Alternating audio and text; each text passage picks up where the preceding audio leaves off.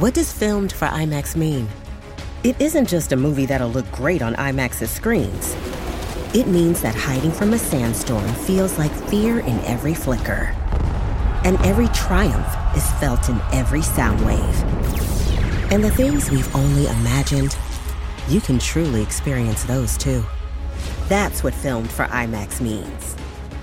Get tickets to experience Dune Part 2 now and IMAX's exclusive expanded aspect ratio. You are listening to the Next Best Picture podcast, and this is my interview with the director for Pinocchio, Guillermo del Toro. As a disclaimer, the original audio for this interview was lost, and we had to use a backup file, which does involve some background noise such as keyboard typing and other noises. What you're about to listen to has been edited to the best version it possibly could be given the circumstances. We apologize for the inconvenience, and we hope you enjoy the interview. From my many wanderings on this earth, I had so much to say about imperfect fathers and imperfect sons, and about loss and love. I've learned that there are old spirits who rarely involve themselves in the human world, but on occasion, they do. I want to tell you a story. It's a story you may think you know, but you don't. A story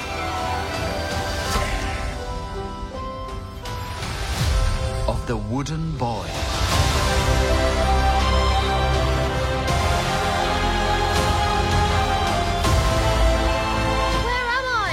I feel as though you've been here before. The wooden boy with the borrowed soul. Be his son. Fill his days with light. We shall call you Pinocchio.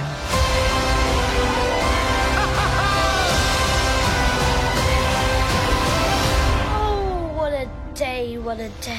Hello, Guillermo. First of all, it is such an honor and a pleasure to be chatting with you. You're one of my absolute favorite filmmakers, a true champion for cinema. And I just want to start off by saying that. Thank you so much for all the extraordinary work that you've done over the years. No, thank you. The opposite. Can you hear me well? Absolutely. Great, Matt. Yeah, so I want to first start off by talking about your latest film here, Pinocchio. It's been titled by some people Guillermo del Toro's Pinocchio to differentiate it from other versions of the story that's been told before. And you obviously have a very unique spin on this. I believe when I ran into you at AFI, I mentioned something to you about how you took a classic of my childhood and made it a classic for my adulthood. Can you talk about what it was about the story that you wanted to update for a modern and adult audience through animation?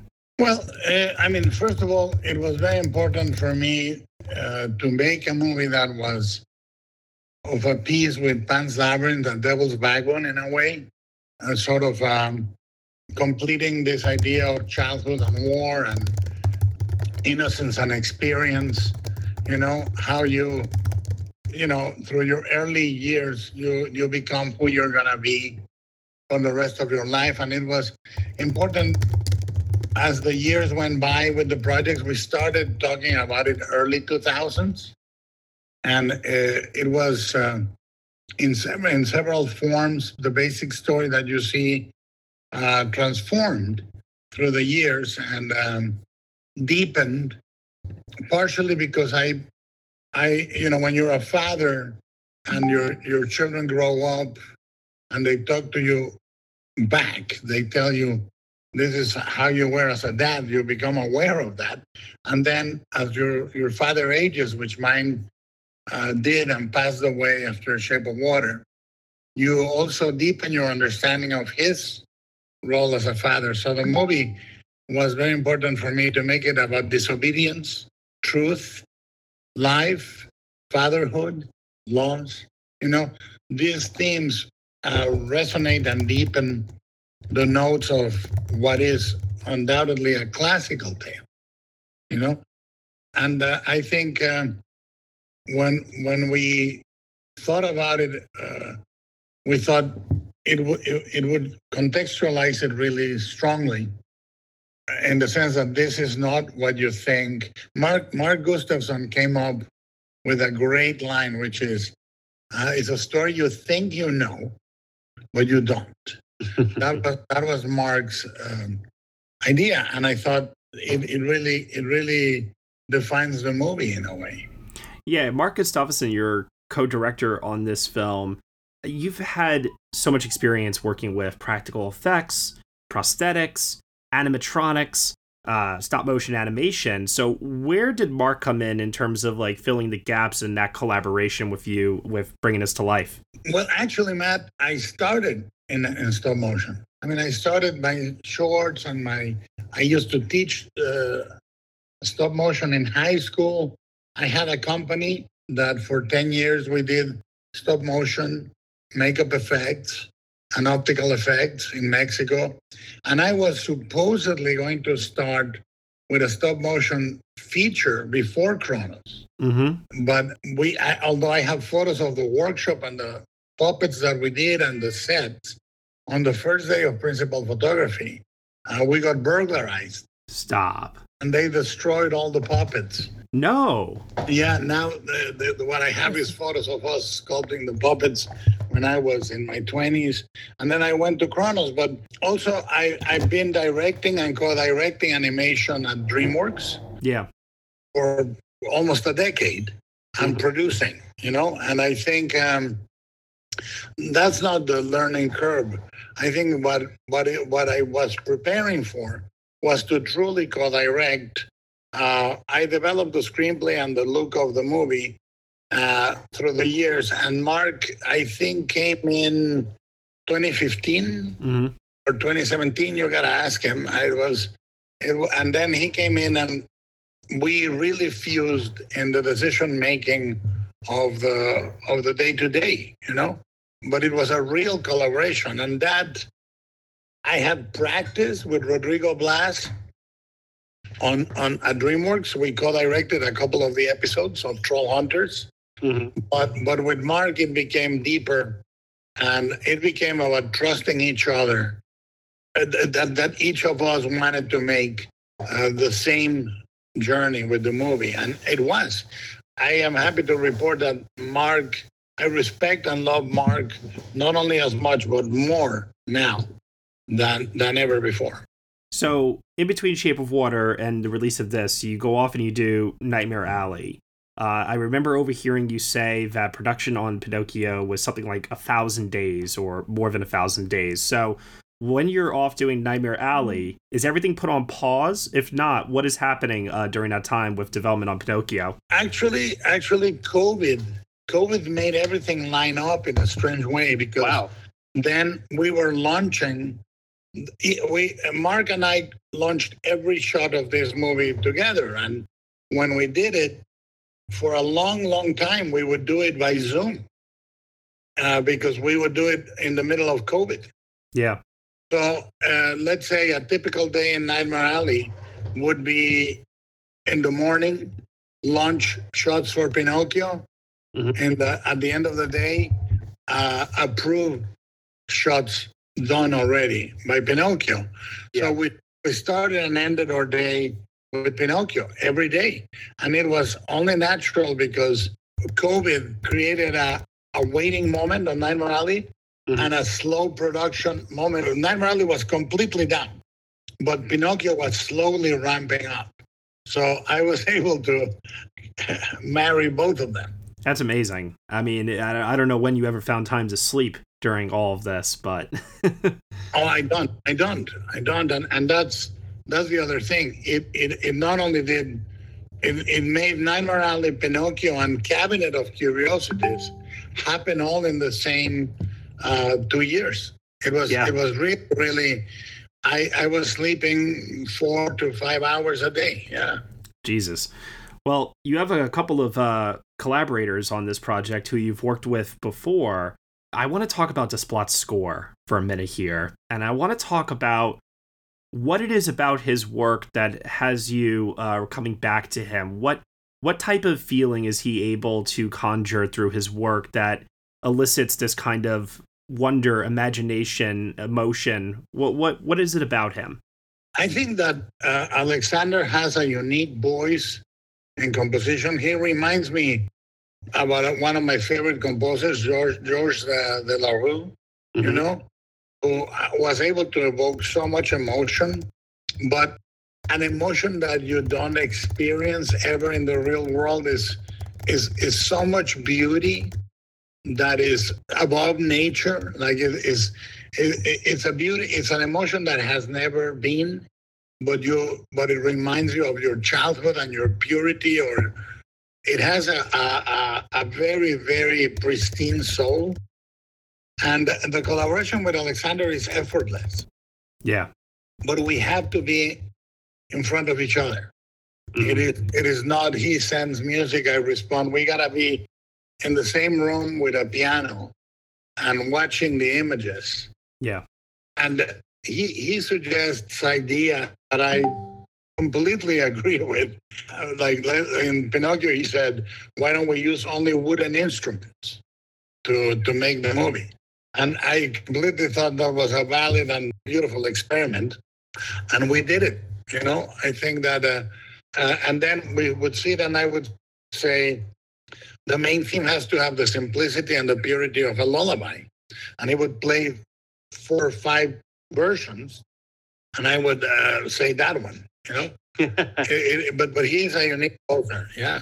Where did the decision come into play to have there be original songs created for this film? Because, you know, I think that a lot of people will immediately think of the original Disney classic and some of those iconic songs, but these are not similar in that regard. These are very much their own unique original songs made for this project. Well, the idea was there from the start.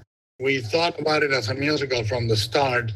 And what we thought, Patrick McHale, who co-wrote the screenplay, he suggested a great idea. He said, why don't we have the characters sing for the first half and then let music from the era, fascist songs and fascist hymns, be the musical component of the second half. And I thought that was really, really interesting to try. And Patrick and I composed one of the songs. I mean the lyrics. Alexander composed all the music. I tried my hand at doing the lyrics of the lullaby, My Son Alone. But then after that, we partnered with Katz, who's a really close collaborator of Alexander in the past. And we sort of created the ideas and some of the phrases. And then Katz became a really important part because he would break the lyrics into the metrics and the needs of the music, and he really, we wouldn't have been able to do it without him. I'm Allison Holland, host of the Kennedy Dynasty podcast. Equipped with a microphone and a long-term fascination of the Kennedy family, I am joined by an incredible cast of experts, friends, and guests to take you on a fun, relaxed, yet informative journey through history and pop culture. From book references to fashion to philanthropy to our modern expectations of the presidency itself, you'll see that there is so much more to Kennedy than just JFK or conspiracy theories. Join me for the Kennedy Dynasty podcast. I feel like I saw techniques used in this that I have never seen in stop motion animation before that completely blew my mind. You obviously have an incredible eye for framing, shot composition, and there were certain sequences in this where I forgot that I was even watching an animated film. I thought I was actually watching real, like these animated figures come to life right before my very eyes. Though as if you shot it, you know, with real people. And part of that also is some of the facial animation on David Bradley's Geppetto. That's some of the best animated acting in stop motion I've ever seen. There was actual lip quivering. It was unbelievable. And I want to first of all give you props for that, but also too, what was a cinematic technique that you could think of off the top of your head that you and your crew said to yourselves, oh, we've never tried this before, but you were pushing them to achieve it? Actually, it's a combination of things. We went backwards on the cutting edge of animation and stop motion is to print the faces, and you do a sampler of faces and vowels and consonants and expressions that the computer prints on a 3D printer. But to us, to Mark and I, that was too smooth. And Mark and I collectively decided we said, let's go back to mechanical puppets, which means you have a puppet with a structure and then you move to become expressive and lip sync. That was almost going back, but we went to the cutting edge of that technology. And then I was discussing some ideas, and we had tried some ideas of animation on Troll Hunters that I thought were a good path. And what we did is we said, let's animate mistakes, quote unquote. Let the characters make unnecessary gestures. And the animation needs to be really, really subtle. No pantomime, no exaggeration, no sitcom rhythms, no poses that everybody has seen in animation, that you have seen 1,000 times, timid, defiant, like none of those things. We said, let's see what the character is thinking and what the character is feeling by micro gestures on the face and the body. So we animated very quiet moments, which is completely counter to what people expect in animation. Everybody expects these high rhythms because, unfortunately, in the West, we have this notion of animation being a genre, or a medium, a genre for kids, and it's a medium. Animation is art, animation is film, and it can allow subtlety. And we said, let's animate silence. Instead of shooting the character talking, shoot the character listening. Those are techniques or decisions that are not common in animation. And I think partnering, as much as I say it's great to share duties with Mark is a superb on-the-ground director to deal with every moment of weakness, every moment of decision with the crew of animators. He is himself a great animator, so he was the fusion of crazy decisions that have not been tried before, and the capacity to rally the troops to keep them alive for 1,000 days of shoot. It's crazy. Yeah. We were getting mad. We were getting incredible dailies on week 1, and we were getting incredible dailies on the last days of shoot. Well, the animators never trembled, never hesitated, and we treated them like actors. And that was why the decision was to credit them on the front credits next to the cast. And I must say, I agree with you. The other decision, I jokingly say this could be called The Adventures of Geppetto, because we wanted to give Geppetto a beginning, a middle, and an end. Spoilers ahead, but Geppetto cannot deal with death on the beginning. Yeah. And it ends up with the serenity of death at the end. It's a full journey.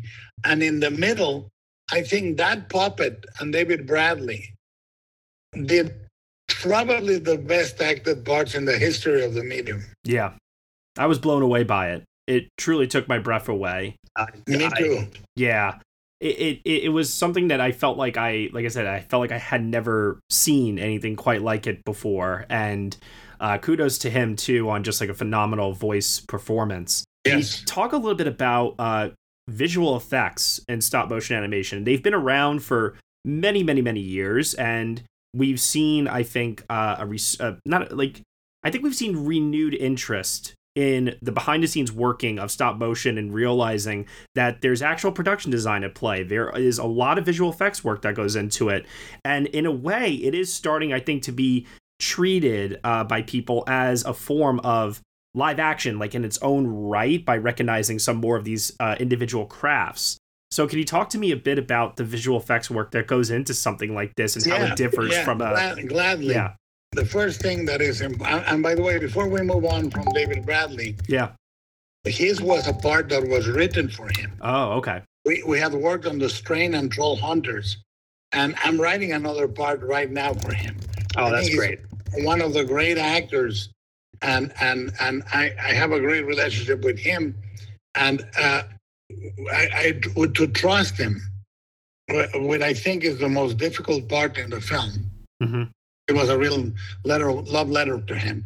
Now, in terms of the technique, stop motion is the closest animation comes to live action in the sense of it being linear. Yeah. If the character is going to move from here to here, the movement is linear. It happens in real time and space in a way, but 24 frames a second. And you have the analogy that you're shooting real cinematography, real set, real props, real light, but you're doing it, I say, in the same level of artistry than a full set, in the same level of artistry of a full costume. Mm-hmm. But you have to miniaturize the fabrics. You have to miniaturize the aging of the wood, the veins of the wood. It's incredibly elaborate, and that's why I say stop motion is to live action like Ginger Rogers is to Fred Astaire. Yeah. We do the same steps, but backwards in high heels. It really is an incredible display of the crafts that we deal with here. And frankly, we did it with an impossible amount of attention to detail. We researched the sets with photography, period photography. Even the most outlandish sets are based on real photography and research. The wardrobe was researched for period, for fabrics, for colors. The cinematography, the way Frank Passingham does it, he does these moving gogos that move frame by frame to simulate light like a cloud passing when we're shooting in exteriors. But we do one exposure to the key light, one frame exposure to the fill light, one frame exposure to the moving light, and then in color correction, we can sandwich them perfectly. But Frank is like between a Renaissance painter and a mathematician. He's keeping all in his head. So it's extremely hard to do because also when you were mentioning the acting style and we make the characters, for example, Geppetto fights with a balloon in an abandoned amphitheater. Like he gets tangled with a balloon. If it was like, that's an improvisation. But because we're doing it 24 frames a second, you have the rigs and the cranes holding the balloon and you have to prepare. But Frank did the same with the light. Frank wanted the light to not be static. So many of his lights are moving. Not only the searchlights, the firelight, but even something as subtle as those clouds. So I just think there is a museum exposition at MoMA coming up showcasing the artistry of Pinocchio. And I wish I could get everybody in the world to MoMA to see that before they see the movie or right after, because Mark and I sometimes wonder with Alex, our producer at Shadow Machine, we say, how did we attempted this? It was an insane amount of work. I mean, I can't even imagine. Like, can you break down for me what 1 second of film, what 1 second like equates to in terms of man hours? Well, if you think about it, one of the shots took between rehearsal and shooting 16 weeks of shoot. Jesus. The animator that animated the Sphinx and Pinocchio in the Limbo, he was in that set for over 2 years. One animator never left that set, the entire production. Wow. And our average a week is only a few seconds a week. Yeah. So it's incredibly, and at the end of the shoot, as I said, we were shooting with more than 60 units at the same time. Mm-hmm. So 60 lighting packages, 60 cameras, et cetera, et cetera. Some of the units were coming down, some of the units were being assembled, but at the same time, in different stages of production, more than 60 units. Jeez. Considering the arduous and just journey to get to the end goal here and the reception that the film has received so far. Is it something that you would want to dabble in again, or is it I've done my piece and this is going to stand for me? Oh, no. Listen, I very, very pointedly started in the early 2000s. I decided I'm coming back to animation now. Mm-hmm. That's why I went to DreamWorks. Yeah.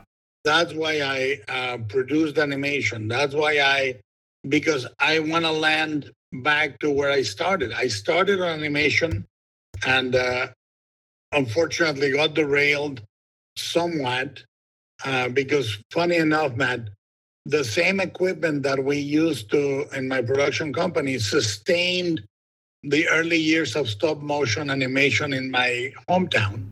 Mm-hmm. And that crew that started in around that era is the same crew that animated in Guadalajara, Mexico, part of Pinocchio. So it's full circle. And I'm here to stay. I would like, my next movie is live action, but I'm already writing and preparing the next couple of animations. That's great to hear. That was going to be my final question, was what's next for you ultimately. But I think no matter what it is, whether it's animation, live action, could be anything, I always know it'll be imbued with the heart of a true storyteller, and that's what you are, sir. So thank you. Thank you very, very much. Thank you, Matt. Pleasure. See you many times this week, I'm sure. I'm sure. Absolutely. Take care. Bye. Hey everyone, thank you so much for listening to my interview with the producer, director, and screenwriter for Pinocchio, Guillermo del Toro, here on the Next Best Picture podcast. Guillermo del Toro's Pinocchio is available to stream now on Netflix and is up for your consideration this year for Best Picture and Best Animated Feature. You have been listening to the Next Best Picture podcast. We are proud to be part of the Evergreen Podcast Network, and you can subscribe to us anywhere where you subscribe to podcasts. Be sure to leave us a review on Apple Podcasts and let us know what you think of the show. We really appreciate your feedback and your support, which you can also lend on over at Patreon. For $1 minimum a month, you'll get some exclusive podcast content from us. Thank you so much for listening as always, and we shall see you all next time.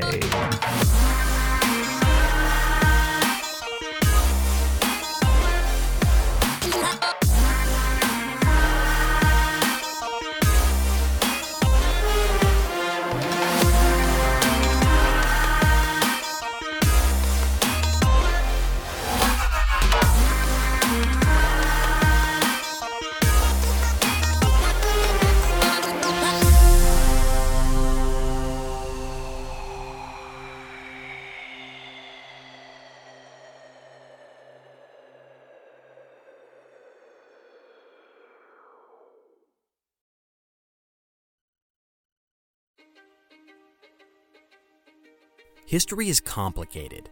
The story of human progress is long, messy, and riddled with controversies big and small. On Conflicted, we dive headfirst into history's most infamous events and contentious figures. We try and untangle the good from the bad, the fact from the fiction, and the monsters from the misunderstood. Was Genghis Khan a murderous butcher or a civic pioneer? Did the Allied powers go too far in firebombing the German city of Dresden at the twilight of World War II? And how did the Marquis de Sade acquire such a sinister reputation? And was any of it true? These are just a few of the tough questions we wrestle with and investigate on Conflicted. So if you love history or just enjoy a good story, please join me, your host, Zach Cornwell, for a fascinating new topic each and every month. Conflicted, a history podcast, is available on Spotify, Apple, or wherever else you get your podcasts. I hope to see you soon.